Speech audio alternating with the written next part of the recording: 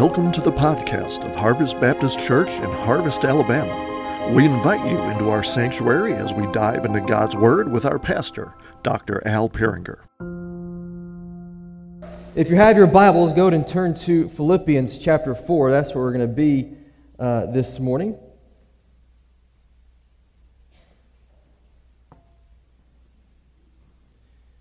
All right. There's a phrase that we've all have probably heard at some point in time in our journey in church, whether it was in a Bible study, maybe from a pulpit. We've all heard this phrase that we want to be like the New Testament church. We probably have always heard that phrase. At some point in time, we hear some people say, hey, I want us to be, or we should be like a New Testament church. And the idea of that comes from Acts chapter 2. If you're familiar with the Bible, we know that Acts is the sequel to Luke. And in Acts chapter 2, we get this description, starting in verse 42, of what the New Testament church was about. And the same thing that we find there is the same that we should see about our church in this day. And so Acts chapter 2, and starting in verse 42, it says this: They devoted themselves to the apostles' teachings and to the fellowship of the breaking of bread and to prayer. Everyone was filled with awe, and many wonders and signs performed by the apostles. All the believers were together and had everything in common. They sold their property and possessions and gave anyone who had need. Every day they continued to meet together in the temple courts. They broke bread in their homes and ate together with glad and sincere hearts, praising God and enjoying the favor of all the people. And the Lord added to their number daily to those that were being saved. What a beautiful and wonderful picture this is, that people were getting together and celebrating God together, fellowshipping, hearing the Word of God taught. They were essentially what they were doing was they were walking and doing life together. And so we get this image that this is what the church should be about, is us doing life together by partying together, by breaking bread together, or whatever it is that we would break in North Alabama, right? And we would fellowship together and we would have this time. But as much as we see in the New Testament and we say we want to be a New Testament church, what's important to understand is, even though it might be the standard of what we want to see for the church, the New Testament church wasn't much different than the church today. What I mean by that is this: the New Testament church, just like the church today, it had its junk that was going on. We know one thing about people: when people are involved, what's going to happen? People type stuff, right? There's a phrase that says this. You've probably heard this before. The church would be perfect if it wasn't for the who? The people, right? If the church didn't have people, it would be a perfect church. Because there are people, churches are not perfect. We see the same thing in the New Testament. Matter of fact, when Paul would write his letters to the various churches he was writing to, Paul would write them with this idea in mind that he was going to call out, whether it was false doctrine or false teaching, or whether it was certain sins that the church was allowing to take place within the church. Hello, Corinth, right? And so or he was encouraging believers, or he was calling out believers, or whatever it might be. Paul was addressing certain things when he was writing these letters for the sole purpose to call the people of church to realign their lives with Jesus and realign their lives with the mission of the church, which is to make disciples and advance the kingdom of God. And so this morning in the book of Philippians, we're going to find in these first 9 verses in chapter 4, we're going to see this very same thing Paul is going to write out. Matter of fact, Paul is going to call people by name, and we're going to see how Paul addresses the church in Philippi with a sole purpose that they may realign their lives with Christ and get back on mission for the kingdom of God. So if you have your Bibles, I'm going to start in verse 1 of chapter 4, and it says this: So then, my dearly loved and longed for brothers and sisters, my joy and my crown. The church in Philippi was Paul's favorite. In this manner, stand firm in the Lord, dear friends. I urge Euodia and I urge Syntyche to agree in the Lord. Yes, I ask you, true partners, to help these women who have contended for the gospel at my side, along with Clement and the rest of my co-workers, whose names are in the book of life. Rejoice in the Lord always. I will say it again, rejoice. Let your graciousness be known to everyone. The Lord is near. Don't worry about anything, but in everything through prayer and petition with thanksgiving, present your request to God. And the peace of God, which surpasses all understanding, will guard your hearts and minds in Christ Jesus. Finally, brothers and sisters, whatever is true, whatever is honorable, whatever is just, whatever is pure, whatever is lovely, whatever is commendable, if there is any more excellent, and if there is anything praiseworthy, dwell on these things. Do what have you learned and received and heard from me and seen in me, and the God of peace will be with you. Let's pray real quick. Father God, as we get ready to dive into these first 9 verses in chapter 4 of Philippians, Lord, pray that you will open our hearts and our minds to the word that you have for us, Lord. And as we sang earlier, Lord, I pray it's more of you and less of me this morning, God, as I deliver the passage you have for me. Lord, we thank you, Lord, for loving us. We pray, Lord, that you will convict us and challenge us this morning. In Christ's name, pray. Amen. So if you were to give this passage a title, you can call it kind of like a miscellaneous exhortations kind of thing. Paul addresses a couple things here. There's no major theme going on. The closest thing you do is the major things, probably do not worry. But he addresses a couple things, so we can kind of call it a miscellaneous exhortations. But if we like to break down the Word of God, which is what we like to do, is what we should do, then real quick, what I want to give you is 5 things we see within this text. Now, I normally don't do bullet points or something like that, and I'm not really doing that this morning, but I want to give you 5 things that we see in this text that help break down this text better, not batter, that's what you use to make cake. But since we're Baptists, all these things are going to start with the letter R, right? Because if you're Baptist, you know every point has to have the same letter, right? So just real quick, if you break down this text, this is what we're going to find. So in verse 1, we are to remain in Him. In verses 2 and 3, we are to remember what unifies us. In verses 4 and 5, we are to rejoice in His closeness or His nearness. In verse 7, we are to react with prayer. In verses 8 and 9, we are reminded ourselves of these things. Real quick, I'll go over those one more time for y'all. In verse 1, we are to remain in Him. In verses 2 and 3, we are to remember what unifies us. In verse 4 or 5, we are to rejoice in His closeness or His nearness. Verse 7, we are to react with prayer. In verses 8 and 9, we are to remind ourselves of these things. In verse 1, Paul comes right out the gate, and he was reminding the church in Philippi to stand firm in the Lord. Now, this might be hard for some of you to believe by looking at my physique today, but when I was in high school, I was what you would call a tall, lanky stick, right? I was about 125 pounds soaking wet. I was not a dude you would consider a big dude. I didn't have the physique you see now before you. Thank you for that encouragement. So in high school, I was like a tall, lanky stick, and most of y'all know this. I played basketball. That was like my thing. And so one thing you know about basketball is oftentimes on defense, you'd be matched up with someone on the offensive end that you could, handle pretty well, right? Same height, same build, same skill sets. You can guard them pretty well. But sometimes in basketball, what happens is you end up switching on your guy. It might happen from a screen, or it might be instead of fighting through it, you just take the switch. And so sometimes what happened is I am guarding another stickly-looking figure dude, and a switch would take place, and now I'm stuck on a human boulder, right? Now, I don't know how much y'all know about science, but boulder beats stick, right? And so here we are, and the switch has taken place, and this is what you call a mismatch. Now, if you're on offense and there's a mismatch, you love it, because you have a guy you know you can beat. You have a guy you know you can take advantage of. You're like, let's do this thing. If you're on defense, you're just like, just let this not end up on ESPN, right? And so Boulder gets ball. I'm in the post trying my hardest to guard Boulder, but every time a Boulder's going to mow past the stick and get the bucket, right? Unless I cheat or something. Now, if you think of standing firm, another thing you might think of is football. You have your offensive line, you have your defensive line. What's the job of the defensive line? Your job is to make sure that the quarterback is protected, or offensive line is protected at all point in time. You are not to let the defensive guys get past you and get to your quarterback. And so you have this offensive line, and their job is to stand firm, stand their ground, and take on their block, take on their assignment, and protect the quarterback. And now Paul is writing this, and he's telling the church to stand firm in the Lord. And the reason he's talking to the church, the reason he's using this idea of standing firm in the Lord, because the New Testament church, they faced a lot of opposition and they faced a lot of conflict. What the New Testament church found out was when you align yourself with a resurrected Messiah, there are those who don't like that. And so they would face opposition, they would face conflict, and one of the areas they faced was from Rome.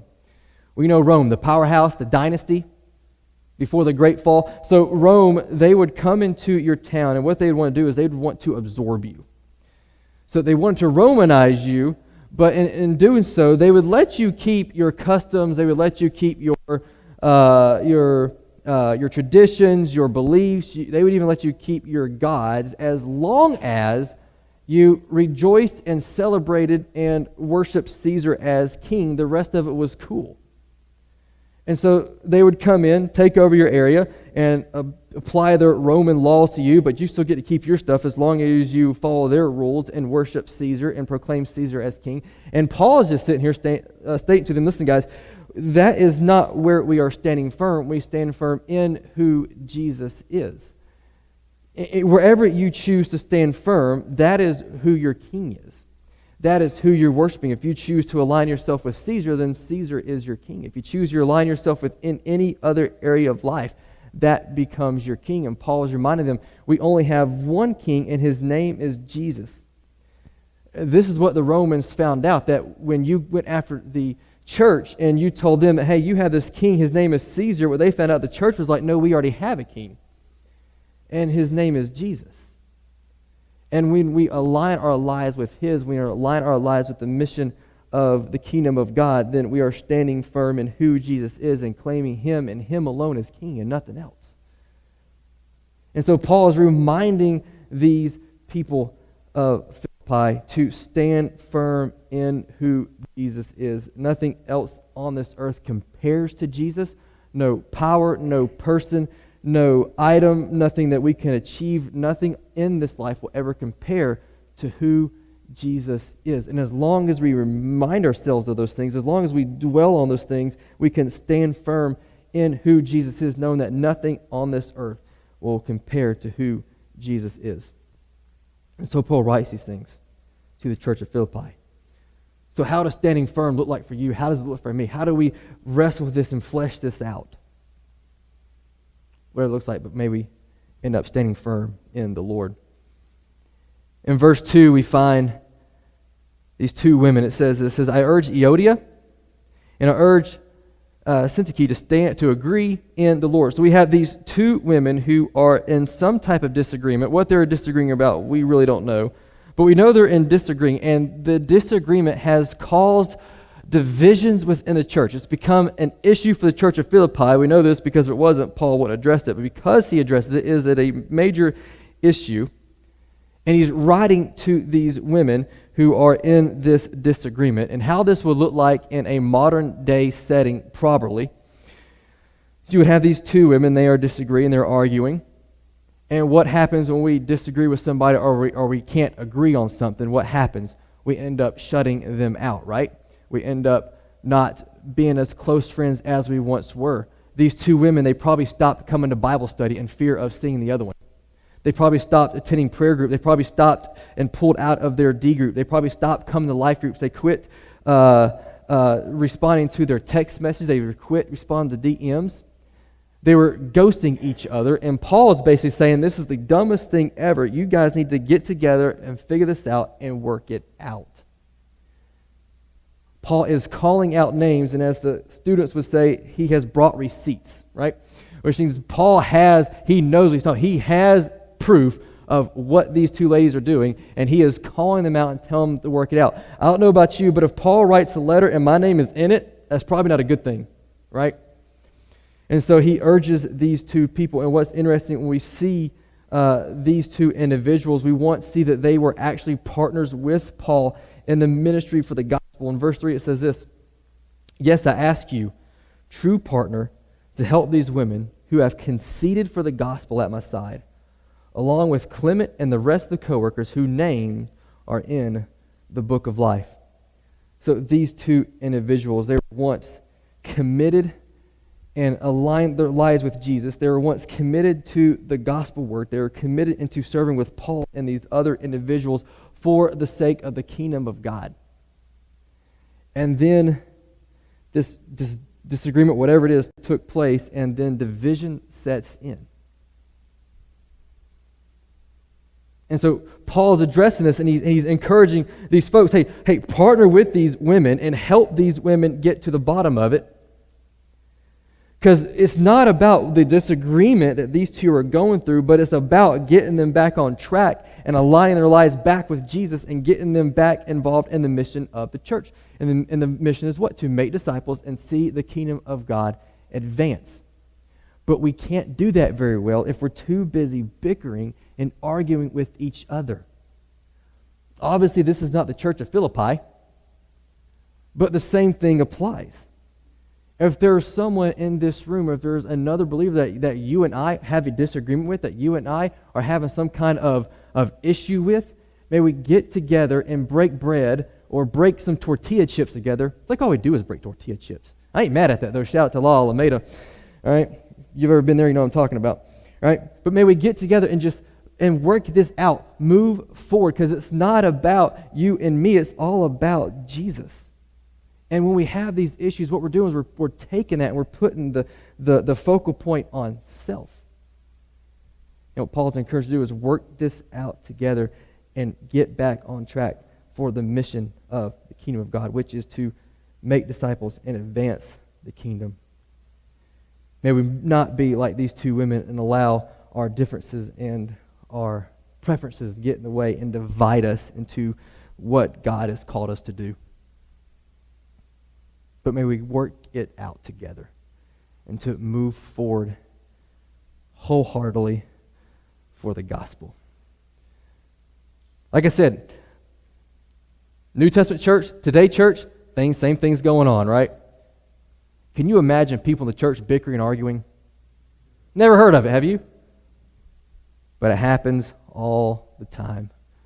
And the same thing Paul reminds us, the same thing Paul reminded them, the same thing we should apply today. Let's work through it and get back on track for the kingdom of God. What does it look like to an unbelieving world when the world sees a church arguing together against each other? What kind of witness is that? Probably not a very good one. But what kind of witness is when the world sees a church unified for the mission of God?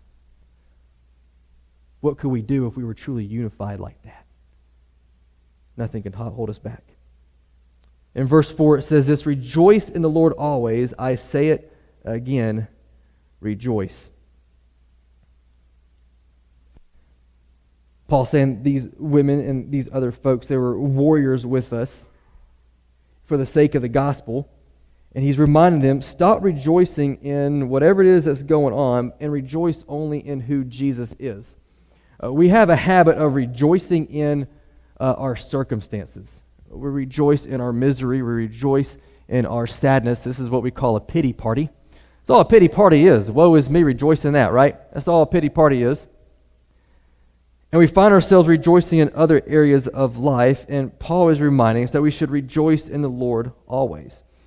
We actually see a couple of references of rejoicing in different ways in the New Testament. In Luke chapter 15, you have the lost stuff. You got the lost son, the lost coin, the lost sheep. All three are parables, and all three are the same. You have something that is lost, but there is rejoicing when those things are found. The lost son, you have this prodigal son who was gone, who was ran away from home, and what happens when he returns? The father embraces him, and there is a moment of rejoicing. The same thing in lost coin, the lost sheep. There's moments of rejoicing, which paints a picture when a lost soul comes to Christ. There is rejoicing, or there definitely should be rejoicing in that. But you see the parables of these lost stuff, because we rejoice when we find the stuff that's lost. If your kids are like my kids, losing stuff is a superpower. It really is. Now, Connor, he's just a boy. He didn't really lose stuff. He just can't see it. And he gets it honestly. To be honest with you, he gets it from Sarah. I'm just kidding. He gets it from me. And so Connor will be looking at something, and he'll say, I can't find it. And you'll go in there, it's right there. And I can't say anything because I do the same thing. I will tell Sarah, I can't find my keys. They're hanging up. I had to look, they weren't there. She'll go walk over there. Bloop, here you go. Right? So he gets it honestly. Now, Savannah, on the other hand, if she loses something, our street knows it. Right? There is wailing involved. There is screaming involved. There are sometimes temper tantrums definitely happening. And y'all probably can relate to this, right?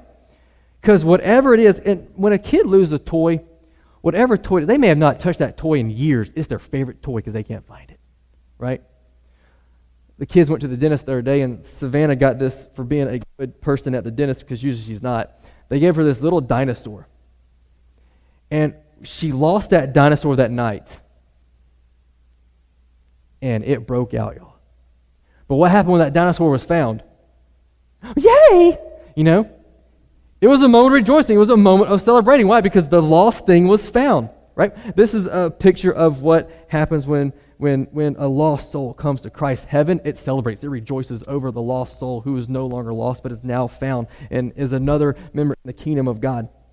We find other examples of rejoicing in the New Testament. We find rejoicing when we talk about God's rewards. We talk about rejoicing when we talk about rewards that God has given us. We rejoice over the miracles and the things that God has done. There should be rejoicing when we look at the birth of Christ. There should be rejoicing when we look at the death of Christ. There should be rejoicing when we look at the burial and the resurrection of Christ. There should be rejoicing when we think and we look at the future when Christ establishes His kingdom here on earth. There should be rejoicing in that. There should be rejoicing when we see a lost soul come to Christ. There should be rejoicing when we see someone fall through with believers' baptism. We should see rejoicing when people take on and get serious about who they are in Christ and getting on board on the mission of God. We should rejoice over these things. We should celebrate them. We should be excited about them. That's all rejoicing is just celebrating them.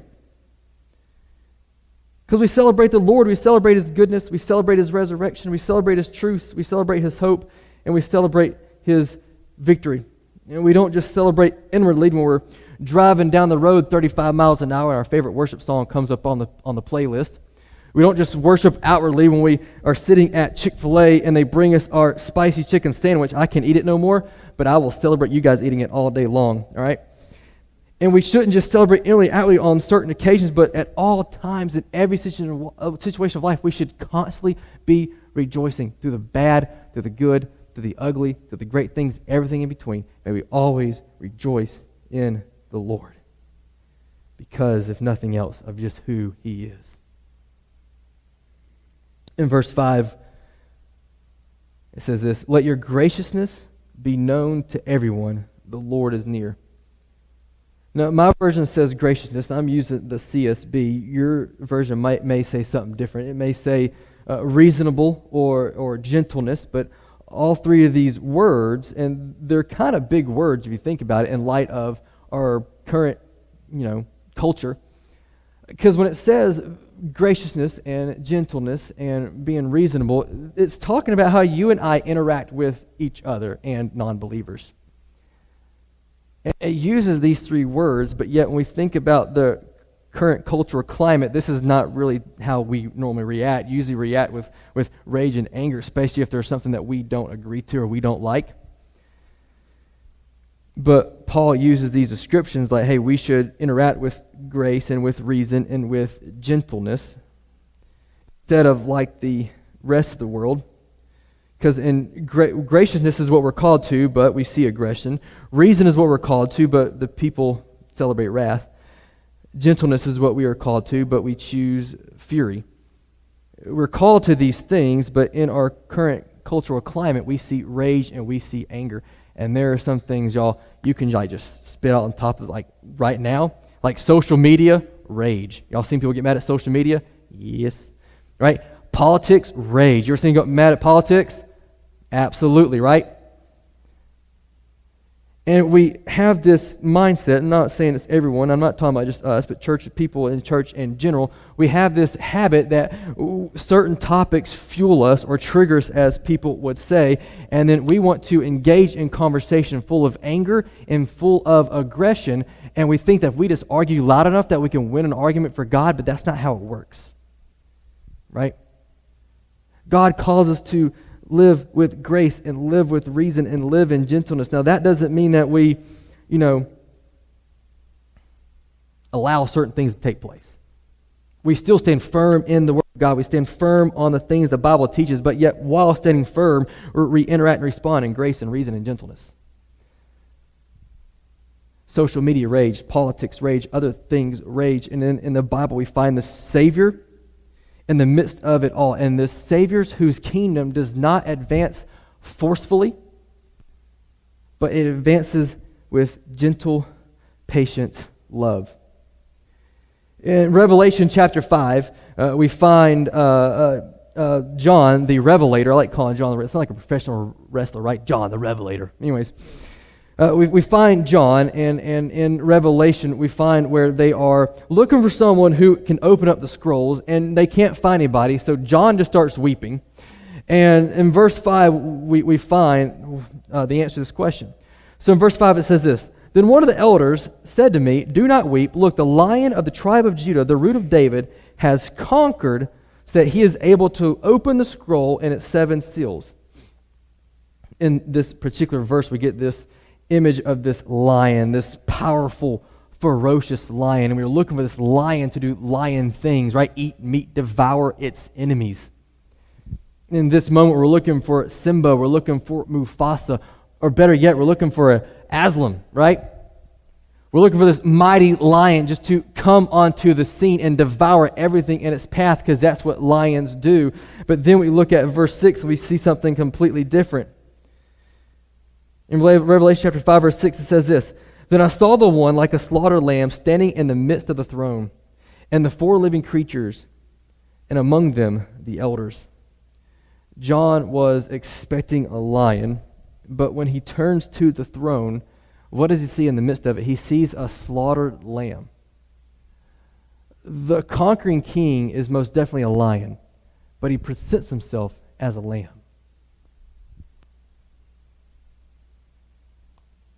So we do not have to try to win fights for Jesus. He's already won. It's already his.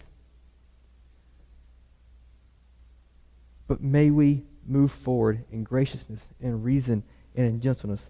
This is to be part of not just the church's reputation, but the believer's reputation as well.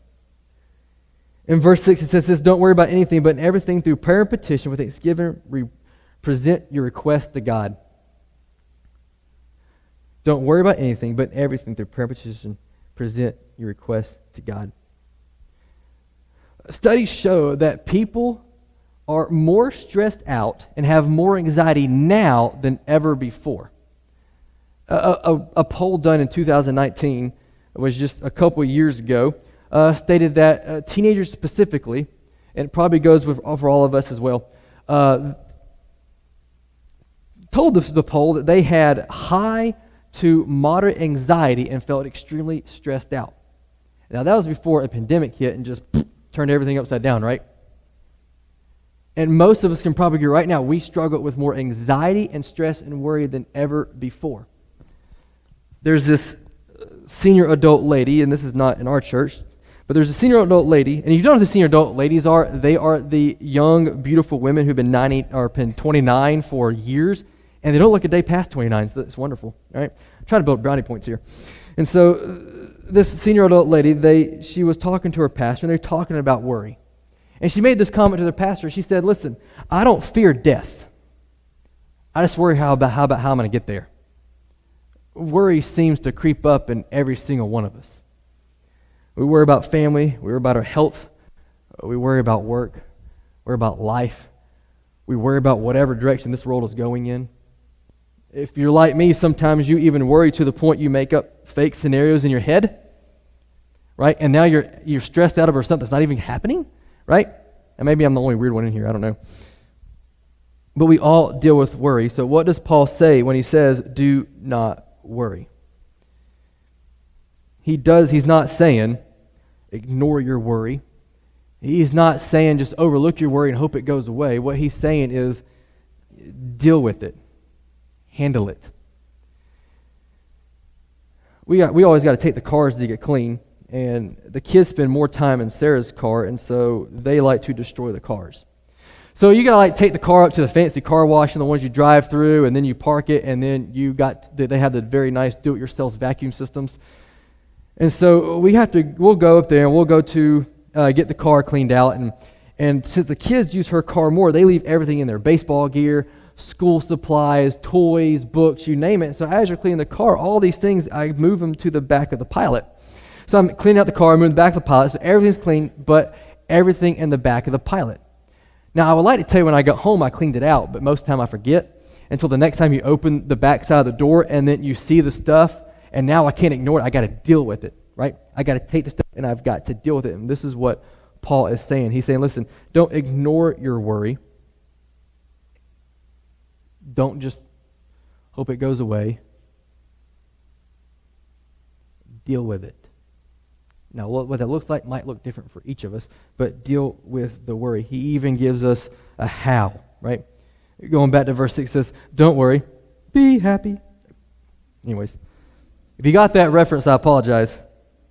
Anyways, don't worry about anything, but in everything through prayer and petition with thanksgiving, present your request to God. He gives us what we do right here. He says, don't worry, but in everything, present your request to God. We're really good about, when we pray, we're really good about hitting the list. You all know the list.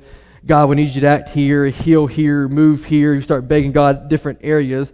But when it comes to our worry and our anxiety, sometimes I think we feel like it's not okay to give to God. It's like, let's just keep it to ourselves because it sounds really weird when I say it out loud.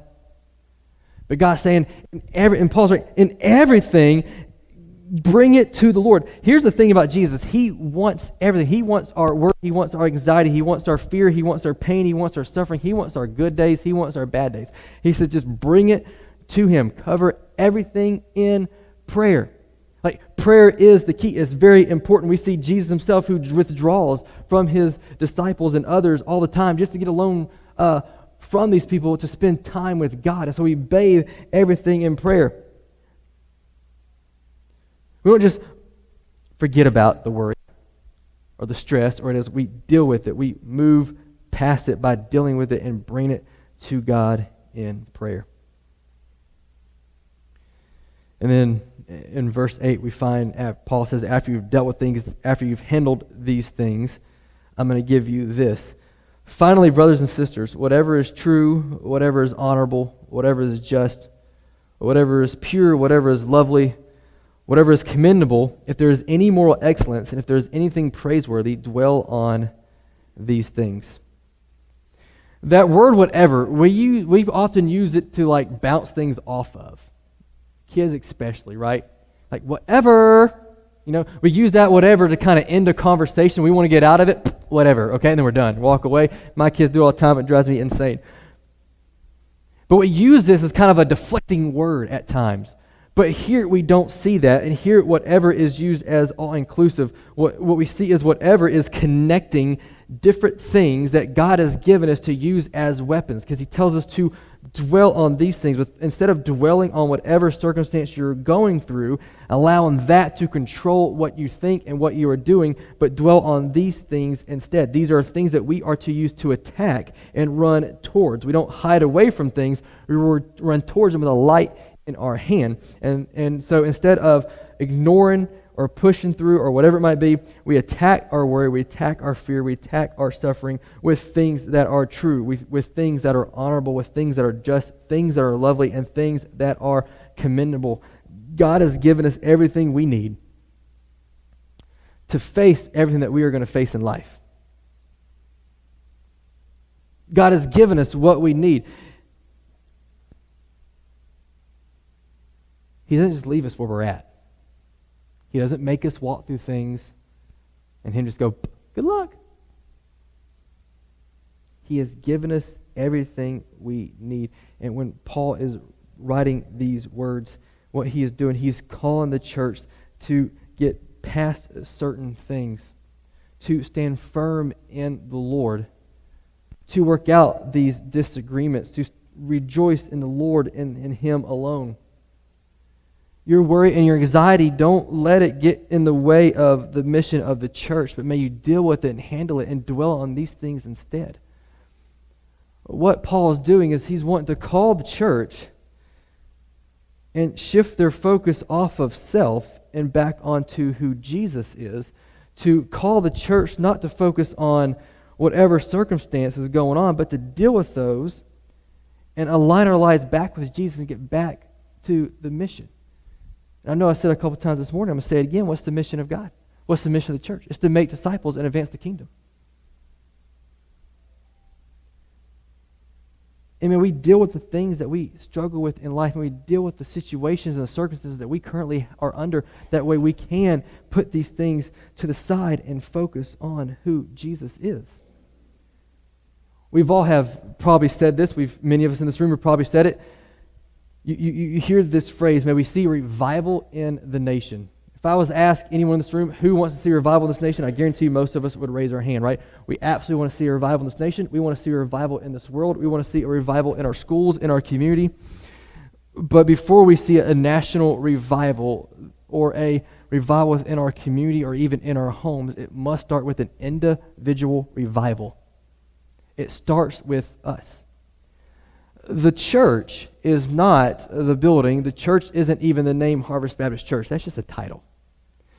The church are the people who are born-again believers who come together to fellowship, to break bread, to study the Word of God together, but then to live on mission together for the kingdom of heaven. And when we work past these things and we no longer are aligning ourselves with different things within this world, we are aligning ourselves with who Jesus is, and we can get back on the mission for who God is. Because maybe when it's said to them, people look at us and say, you know what? This person is different. This person is different. May we be the church. And there's a big difference between being the church and playing the church. May we not play church anymore. May we get serious about the kingdom of God and be the church moving forward in action for the glory of God.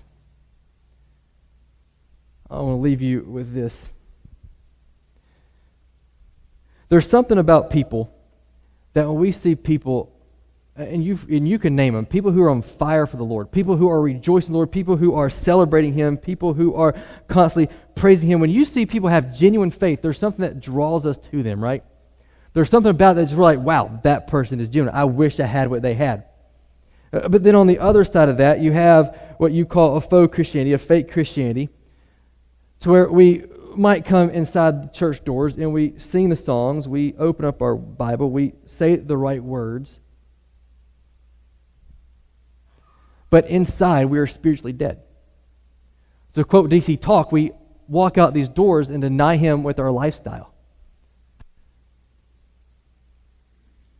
If we are to be the church, we must make sure individually that we are aligning ourselves with who Jesus is. That way, as a church, we can align ourselves with the mission of God and be the church and move through these things and past these things, all for the glory of God and all about making disciples and advancing His kingdom.